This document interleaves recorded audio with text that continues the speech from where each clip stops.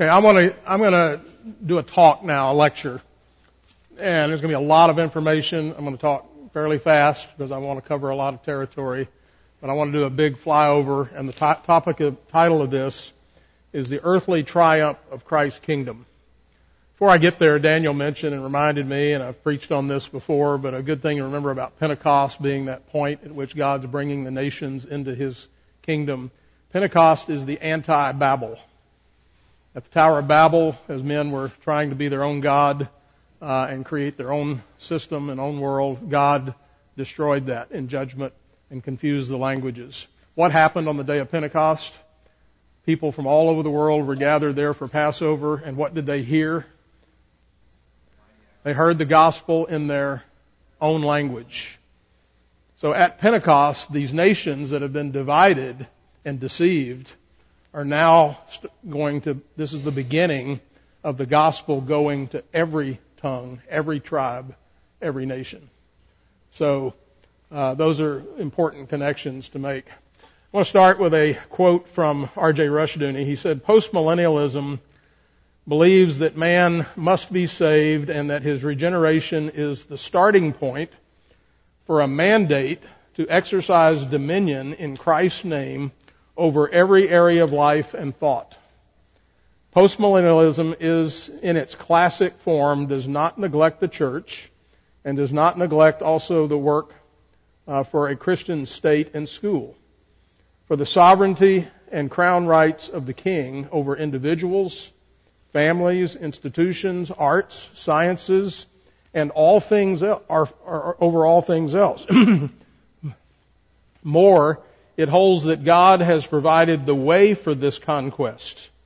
His law. Every word that God speaks is law. It's binding on man. Grace, love, and law are only contraries in a pagan view. In God, they serve a common purpose to further His kingdom and glory. If we hold that the world can only get worse, or that we will soon be raptured out of it, what impetus is left for applying the Word of God to the problems of this world? The result is an inevitable one. Premillennial and amillennial believers who profess faith in the whole Word of God number conservatively 25% of the American population. They are also the most impotent segment of American society with the least impact on American life. To turn the world-conquering word of the sovereign, omnipotent, and triune God into a symbol of impotence is not a mark of faith, it is blasphemy. Strong words. And we're not speaking against individuals here, but a system. If we get it wrong, it has consequences. It matters. Big consequences. The Bible assures us that God will be victorious in extending His kingdom over all the earth.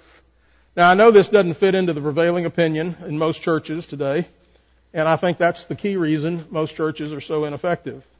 But I do think it's what the Bible teaches, and I want to show you that. I want to start with an example of this, which is found in Genesis chapter 18, verses 16 through 21. Then the men rose from there and looked toward Sodom, and Abraham went with them to send them on the way. And the Lord said, "Shall I hide from Abraham what I'm doing? Since Abraham shall surely become a great and mighty nation, and all the nations of the earth shall be blessed in him. For I have known him in order that he may command his children and his household after him, that they keep the way of the Lord to do righteousness and justice, that the Lord may bring to Abraham what he has spoken to him." And the Lord said, "Because the outcry against Sodom and Gomorrah is great, and because their sin is very grave, I will go down now and see whether they have done altogether according to the outcry against it that has come to me, and if not, I will know." So an old man and a barren old woman have been told by God that their descendants would become a great nation and a blessing to all the nations of the world. Got that picture? One old man and one old woman who are past childbearing age are told, and they are told this with Sodom and Gomorrah as the cultural background.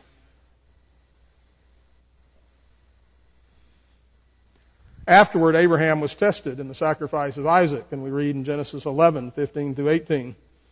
Then the angel of the Lord called to Abraham a second time out of heaven and said, "By myself I have sworn, says the Lord, because you have done this thing and have not withheld your son, your only son. Blessing I will bless you, and multiplying I will multiply your descendants as the stars of the heaven and as the sand which is on the seashore, and your descendants shall possess the gate of their enemies. In your seed all the nations of the earth shall be blessed because you have obeyed my voice." Hebrews 11:8 through 10, New Testament commentary on this. By faith, Abraham obeyed God when he was called to go out to the place which he would receive as an inheritance. And he went out, now this is key, not knowing where he was going. By faith, he dwelt in the land of promise, as in a foreign country, dwelling in tents with Isaac and Jacob, the heirs with him of that same promise, for he waited for the city which has foundations, whose builder and maker is God. Now imagine the overwhelming faith that it takes for what God has promised He's going to do through Abraham. Your father Abraham, Jesus said in John 8:56, your father Abraham rejoiced to see my day, and he saw it and was glad in it. Jesus is talking to the Jews. He said, your father Abraham saw my day. And when he did, he rejoiced and was glad in it. 2,000 years earlier. Now, how many discouraging things happened between the time God made these promises to Abraham and the time of Christ? And what was Abraham's part in all this? Romans 4:3. Abraham believed God, and it was accounted to him for righteousness. He was to command his children. Basically, it's like this. God, okay, you're going to multiply me like the sand and like the stars, and I'm going to have all these descendants, and we're going to bless the nations. How's that going to work? He says, here's what I want you to do. I want you, your part is to go home and command your household to keep the way of the Lord, to do justice and righteousness, so that I can bring all these things to pass. You go do your stuff at your house, and I will take care of the rest. Think of loaves and fishes. So the book of Revelation is a revealing of the truth, not an obscuring of the truth. In this book, the Lord Jesus, as He promised in the Great Commission, is present with His church. He is glorious and sovereign. He walks among the candlesticks, which are the churches. The 7 candlesticks represent the 7 major churches. John had 2 scrolls, one a 7-seal scroll dealing with one enemy of the people of God, which was Jerusalem. The apostate Jews who had rejected their Savior, and they were going to be judged, and their city would fall. The second beast arises out of the sea, which is the Roman Empire itself, and John goes on to show us that it too, like Babylon of old, would be destroyed. So John was talking about his day. Again, think of this. Chapter 1, verse 1. Things that will soon come to pass, which he says at the very beginning, verse 1 of the book of Revelation. What I'm about to tell you must soon come to pass. And then in 1:3, for the time is near. And then in chapter 22, at the very end of the book, in case we forgot what chapter 1 says, it says again, for the time is at hand. So we've already mentioned Satan has been bound from deceiving the nations. I just mentioned, I did have this in here, Daniel, the day of Pentecost is, again, this counterpart to Babel, and Jesus sends His disciples to the uttermost parts of the earth, and we see this explosion. I'm dating myself, but there was an episode of the Three Stooges where they had a bunch of leaven in the bread, and the bread ended up taking over the whole kitchen. It got out of hand. Well, that's kind of what I imagine here with the kingdom of God. But hadn't it been more than 1,000 years? Yes, but the book of Revelation is full of poetic images. We already mentioned cattle on 1,000 hills from Psalm 50. I think it's curious that those who say we must interpret Revelation literally don't think the language of shortly, near, and the time is at hand is literal, but they can find Huey helicopters in the same book. The summary is that the Great Commission is going to be fulfilled. Jesus said, all authority is given unto me in heaven and on earth. Go therefore and make disciples of the nations, baptizing them in the name of the Father, Son, and Holy Spirit. And we already, I'm going to skip over something here because for time's sake, and I may come back to this to dispel a few myths about postmillennialism, but I want to come back to that maybe. Aren't things getting worse and worse? You've been watching Fox News, right? Or CNN, or isn't this the worst generation? I can't imagine a time where I would ever be hungry. What did Jesus say? Who did Jesus say was the worst generation? His generation. Which century would you rather live in? Nobody wants 17th century? I like P.J. O'Rourke's statement, if you get to pining for the good old days, just say one word, dentistry.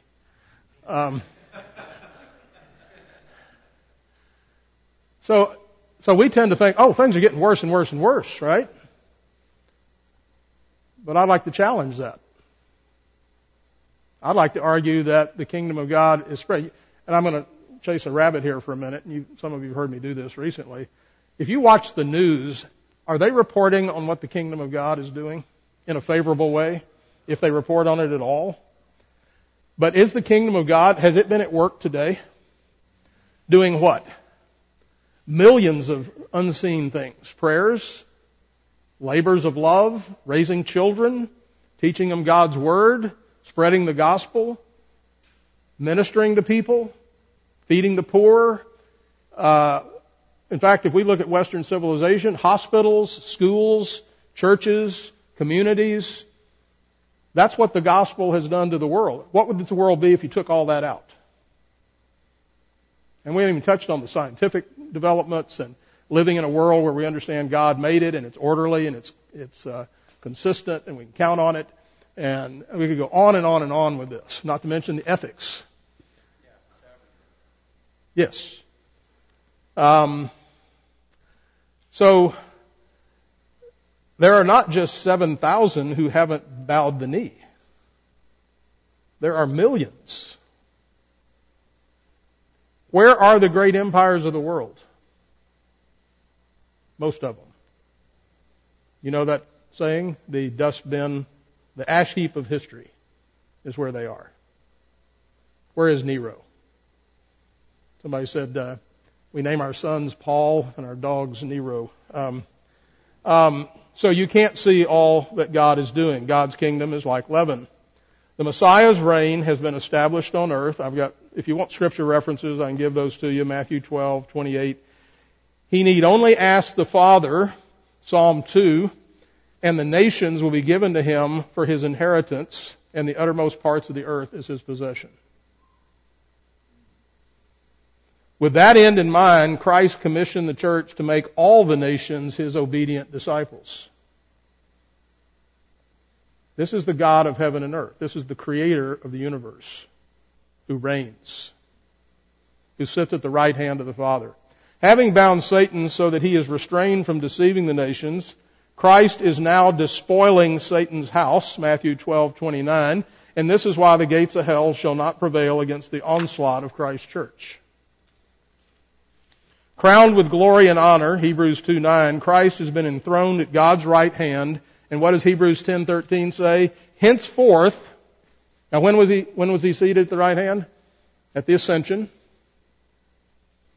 Henceforth, expecting his enemies to be made the footstool of his feet. Now to put things in context, some biblical examples. Isaiah 9:6. For unto us a child is born, unto us a son is given, and the government will be upon his shoulder, and his name will be called Wonderful Counselor, Mighty God, Everlasting Father, Prince of Peace. Of the increase of his government and peace there will be no end. Upon the throne of David and over his kingdom, to order it and establish it with judgment and justice from that time forward, even forevermore. The zeal of the Lord of hosts will perform this. Just like God told Abraham, you go home and do this and I'll bring this to pass. When is the throne of David established? When is the Davidic kingdom established? And we see from Acts 2 that this was fulfilled in the resurrection and ascension of the Lord Jesus Christ. The increase of his government will never stop. The zeal of the Lord of hosts will accomplish this. We must know that God is zealous to get this done. This isn't an afterthought. He's not wringing his hands. He's not concerned about the outcome.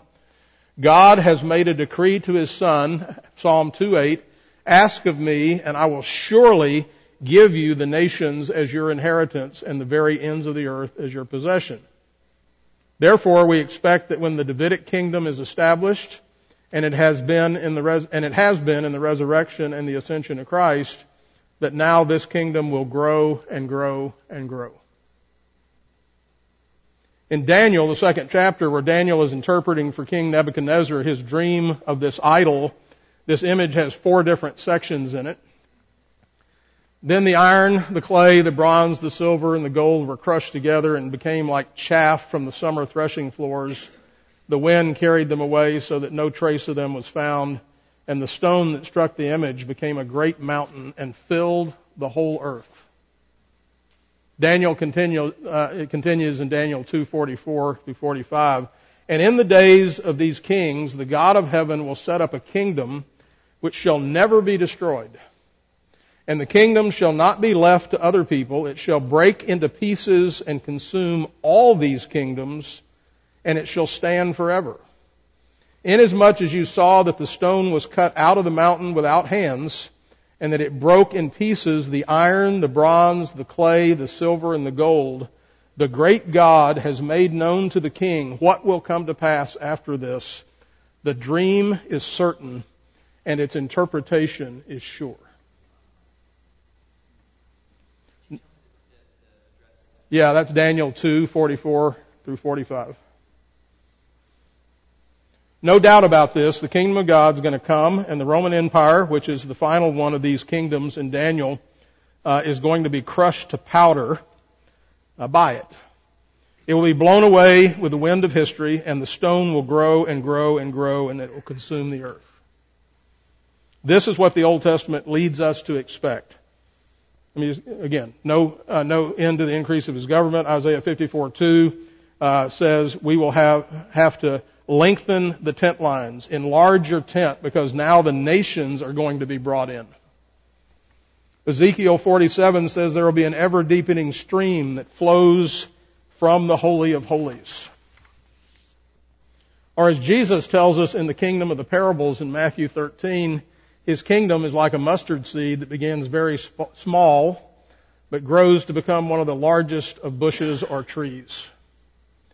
It would be like leaven, he said, that though it is just minuscule in its quantity in the beginning, nevertheless affects the entire lump of dough as it's baking. The kingdom of our Lord and Savior, Jesus Christ, is to grow and grow and grow, larger and larger and larger. Again, here we sit. It is to permeate all of life and all the world, and all the nations will finally be consumed by it. This is what the Bible says. It's really just a question of whether we believe the Bible. What does Christ expect to take place in history?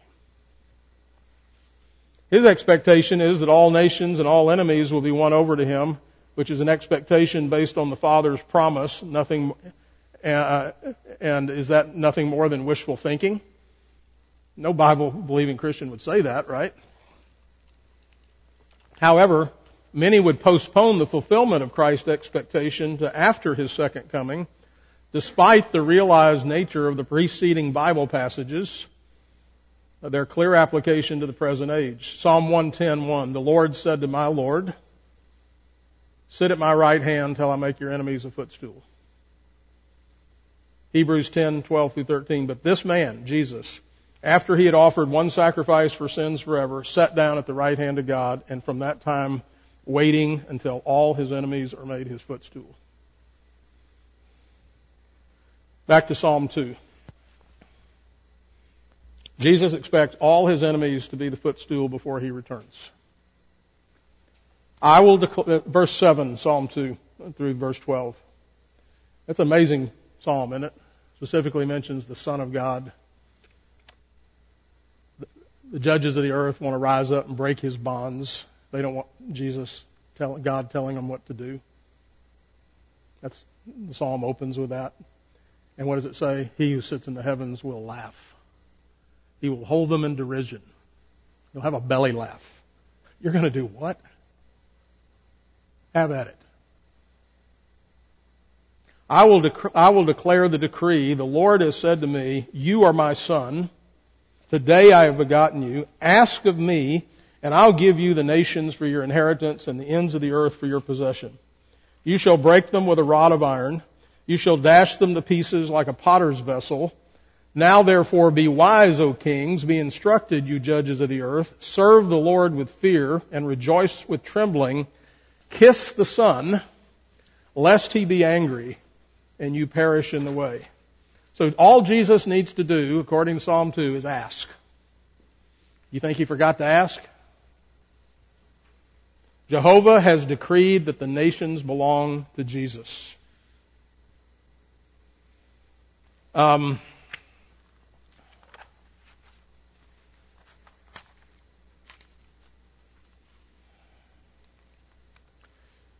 Premillennialists postpone Christ's triumph to a future millennial age. Amillennialists postpone it to the future new heavens and earth. And postmillennialists, as genuinely realized millennialists, expect Christ's subduing of his enemies to be accomplished before the second coming. And so did Paul. 1 Corinthians 15:21 through 26. For since by man came death, by man also came the resurrection of the dead. For as in Adam all die, even so in Christ all shall be made alive. But each one in his own order. Christ the first fruits, that's Christ's resurrection. Afterward, those who are Christ at his coming, that's our resurrection. Then comes the end. Then he delivers the kingdom to God the Father, when he puts an end to all rule and all authority and power. For he, that is Christ, must reign until he has put all his enemies under his feet. And the last enemy is what?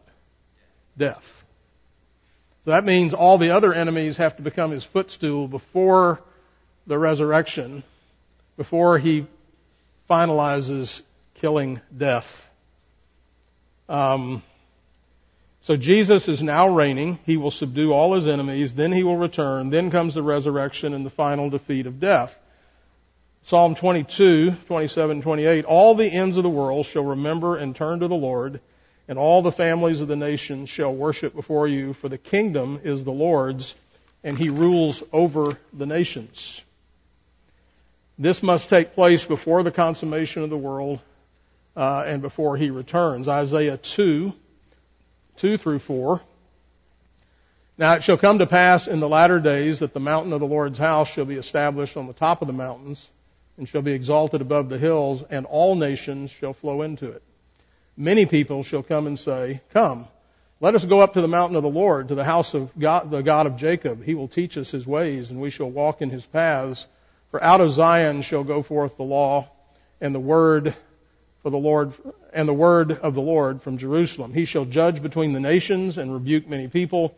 They shall beat their swords into plowshares and their spears into pruning hooks. Nation shall not lift up sword against nation, neither shall they learn war anymore. So the confidence of the prophets was that all the nations would flow into the church and be nurtured by God's word and live by his just standards and learn peace. In his days shall, Psalm 72, in his days the righteous flourish, and abundance of peace until the moon shall be no more. He shall have dominion also from sea to sea, and from the river to the ends of the earth, and his enemies shall lick the dust. All nations shall serve him. Isaiah 11:9, for the earth shall be full of the knowledge of Jehovah as the waters cover the sea. All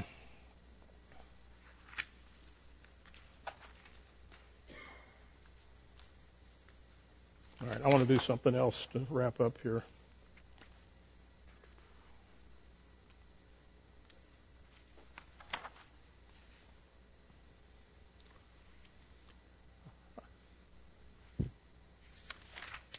That's just a quick, there's lots more can be done here. That is a flyover of, I think, what the Bible says about the victorious nature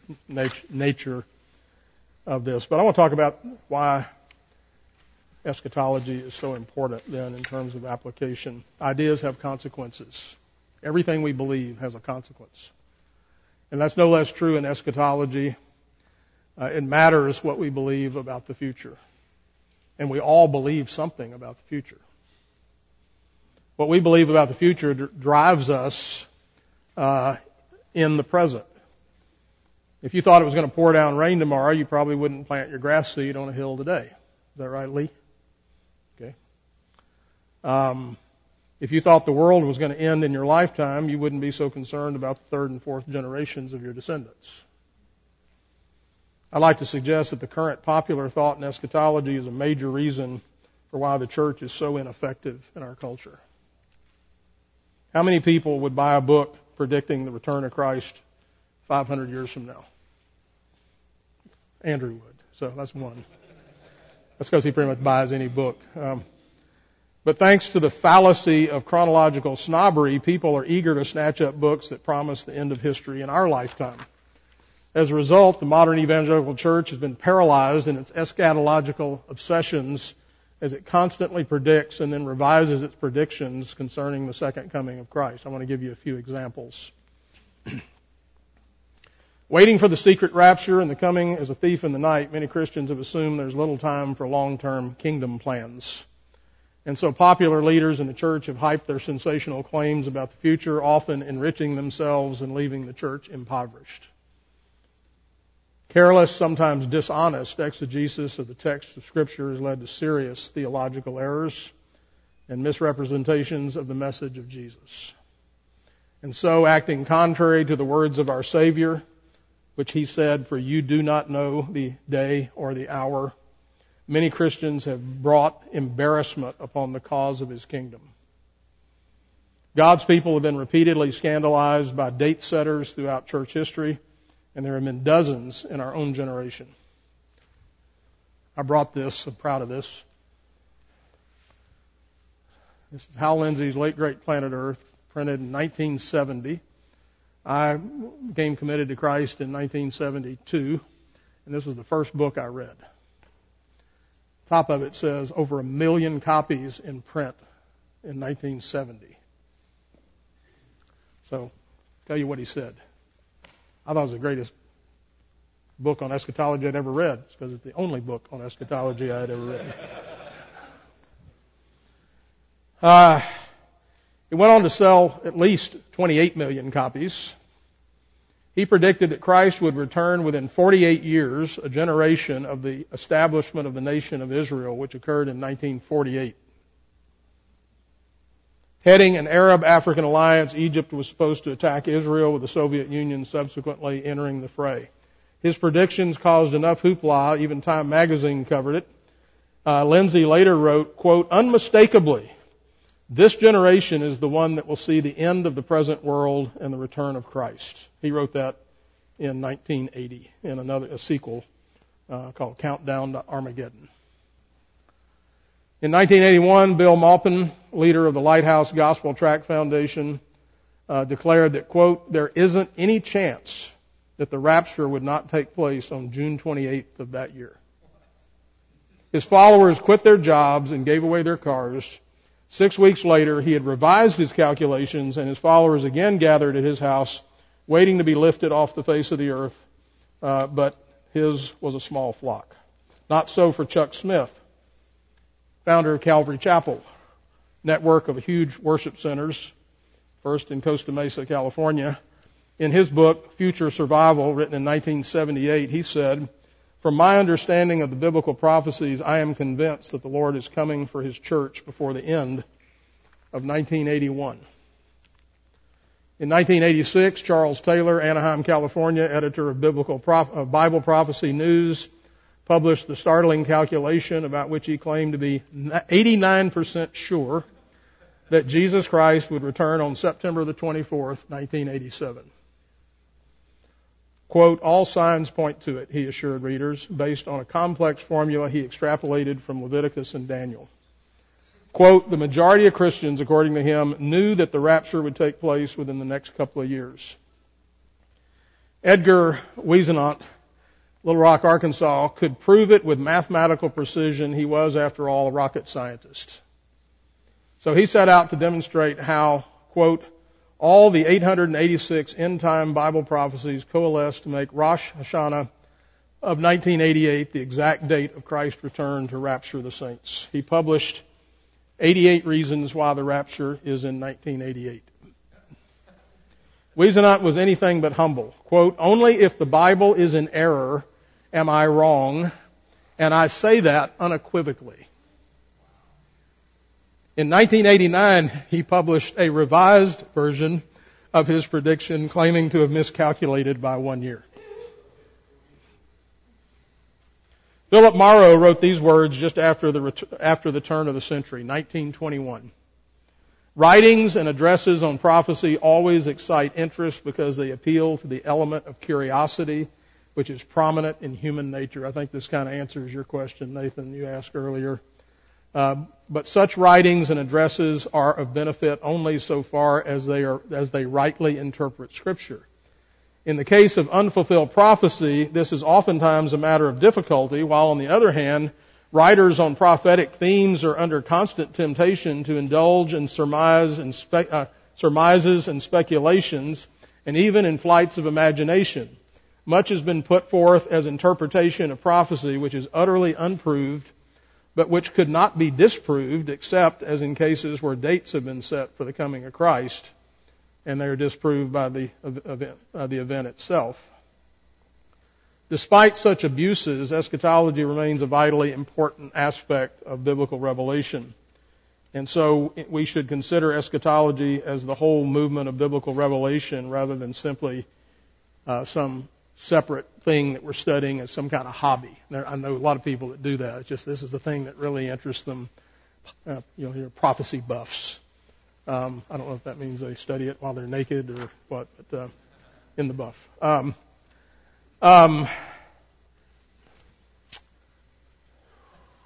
right. I want to do some application. So, one thing we certainly don't want to let the newspaper and the news interpret the future for us. And so I want to close here tonight with understanding history. Because here's the deal. The question is, has God said that He's going to be victorious? That's the first thing we have to determine. And if He has, just like what He said to Abraham, no matter how unbelievable it is, let God be found true, though every man a liar. If God said it, if whatever God says about the future is as certain as the past. He's God. So we first determine what has He said, and then we get on board. We don't evaluate, I don't see how that could happen. After all, things are getting worse and worse, right? Couldn't possibly happen. David, I always get confused. What was it? Was it Czechoslovakia that fell in 2 weeks? Ceausescu. Yeah, I thought I would never in my lifetime see the fall of communism, and here this first domino fell in 2 weeks. And by the way, what got that sparked was a Reformed pastor standing up to him. He was a murderous guy. I think, if I recall, he and his wife were killed very shortly. Yeah. And the whole thing began to crumble and fall apart in 2 weeks. So I think John MacArthur said, I may be misciting who said it, but we've said it a lot. We see God doing 3 things, and He's doing 1,000,000 or 10,000 things. And so we're in our little foxhole, and He's the commander in chief. And we have to trust Him and believe Him. So does history have a meaning? Does it have a purpose? Is there a direction to history? So we need to develop a unified philosophy of history. And so some people have had the view that history is cyclical. Others have a view that it just... so let's take an evolutionary view of history. Marxists have an eschatology. Do you know that? Evolutionists... What do you think of when you think of somebody who believes in evolution? They believe in what? Progress, right? Where do you think progressives come from? They're Marxists, they're evolutionists. They believe that's built into this, quote, natural system is inevitable progress. Now, it comes by way of conflict, and that's why they're always stirring things up and trying to tear things apart so they can be rebuilt better. But they have an eschatology, and that's why they're so motivated. And that's one of our chief worldview opponents right now, is that Marxist worldview, because they believe in something. They believe we're going somewhere. Now, I believe that's a totally irrational belief on their part. It's made up out of thin air in a world of chaos that came from nothing. That's molecules in motion. That's returning to nothing. How do you define progress? Progress is whatever is. There is no definition of progress. Implies intelligence and a plan and a goal. Telos. Christians believe history has a beginning, a middle, and an end. History is His story. It's God's story. And it is moving in a linear way. And understanding that as we read the Bible is critical. Sir Charles Lyell, a famous evolutionary geologist, said, for example, the present is the key to the past. But I'd like to suggest the past is the key to the future. So when we read the story of Abraham, and we see him say he's going to do something, and then he does it, that's how we understand history. And we read every story of the Bible that way. We read Joseph's story that way. And we see how men intended it for evil, but God intended it for good in order to preserve all these people alive. We see it over and over and over and over. The evolutionary view of history requires us to assume that the present, the current, the modern is necessarily superior to the past. This view assumes that we are moving away from the primitive, the old-fashioned, the outdated ways of yesterday and forging new frontiers into a glorious future where men can be women and women can be men and whatever you want to be. You can be your own God. Though it has no real notion of where it's headed, the model has little respect for history and views itself as always superior to what has gone before. The biblical view of history is radically different. It sets before us a superior beginning for man, born in paradise in knowledge, righteousness, and holiness with dominion over the creatures. Sin interrupted and corrupted this mature order and sent it headlong into decline. And ever since, history has been the unfolding of God's plan to redeem His fallen creatures and their fallen world. And I'm going to wrap up and just say, and this, sometimes, again, another area we hadn't talked about is heaven, hell, and the new heavens and the new earth. We're not going to be floating on clouds, men, playing little harps with wings for eternity. Hallelujah. In disembodied spirits. That's not heaven. It's a new heavens and a new earth in which righteousness dwells. Your body is going to be resurrected. You will live forever in Christ, uncorrupted. So I just want to take a moment and close with this, because I think the Bible tells us so much. We should speculate about His victory, speculate about how He's going to do these things. We'll get it wrong. But He tells us enough to know it's going to happen. So imagine the new heavens and the new earth. Imagine a creation that's unaffected by the fall. Liberated. The creation groans right now for liberation. But it'll be liberated. What's that tree, that glorious oak tree, the best oak tree you ever saw? What's it going to look like in that world? And more importantly, what are you going to look like in that world? A sinless you. You can do what you want to all day long and never sin. Never. Ever. And same with your neighbors. So speculate about that. Not in a narcissistic kind of, what kind of pleasures. There will be pleasures forever. But we're going to have a different perspective on those. God is redeeming the world. He's buying it back. That's what the blood of Jesus did. And we should go out now and tell the world about this, because the world needs this very badly. They need this news. They need hope. They need the forgiveness of sin so they can live forever, so they can experience what has been promised. So we can continue to be a blessing to the nations. Questions or comments? I just jumped all over the place, but hopefully a scattershot there. Yes, sir. So that Satan cannot deceive the nation. Mm-hmm. Am I right in seeing an irony that post-millennialists are saying Satan's coming down and he can't deceive the nations? Pre-millennialists are saying no, he's free, he can.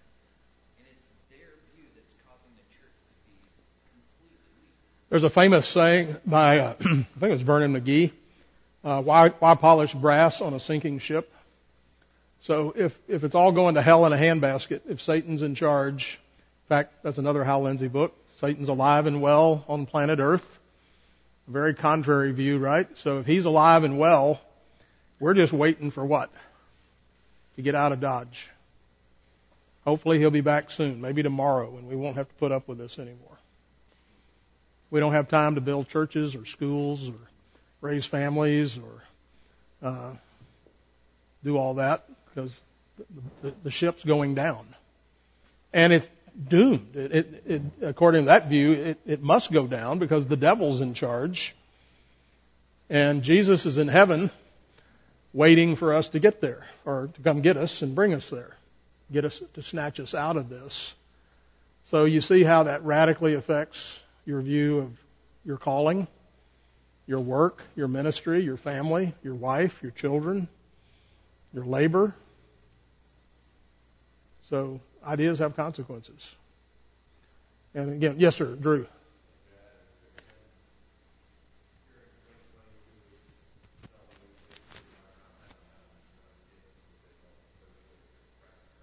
Yep. I know lots of people who either haven't had children or limited that because you don't want to bring a child into this world. Is it scary? Sure. But I want to remind you, when you hear the scary stuff, first of all, I was talking to my dad the other day, who's 90, and you've heard this kind of thing before, but, when he grew up, he didn't have TV, a little bit of radio. Mostly, he said, when we were kids, we'd ride our bicycles almost all over town, all day long. You go, nobody was worried about somebody snatching us or whatever. And why? Because it's just whatever happened locally. Neighbors trusted each other and that kind of thing. Kept an eye on each other's kids. But now, because of technology, we hear about every shooting in every city in the country, every event across the world. We're not built for that, men. God didn't make us to carry the weight of the world. And when we watch all that stuff and listen to it all the time, of course we get down and out. But God's still on His throne. He's still in control. What did Luther say in The Mighty Fortress? What did he say about Satan? One little word shall fell him. It's a big axe on a tree. And though this kingdom with devils filled should threaten to undo us, we will not fear, for God has willed His truth to triumph through us. Amen. Roy, you have a song for us to sing?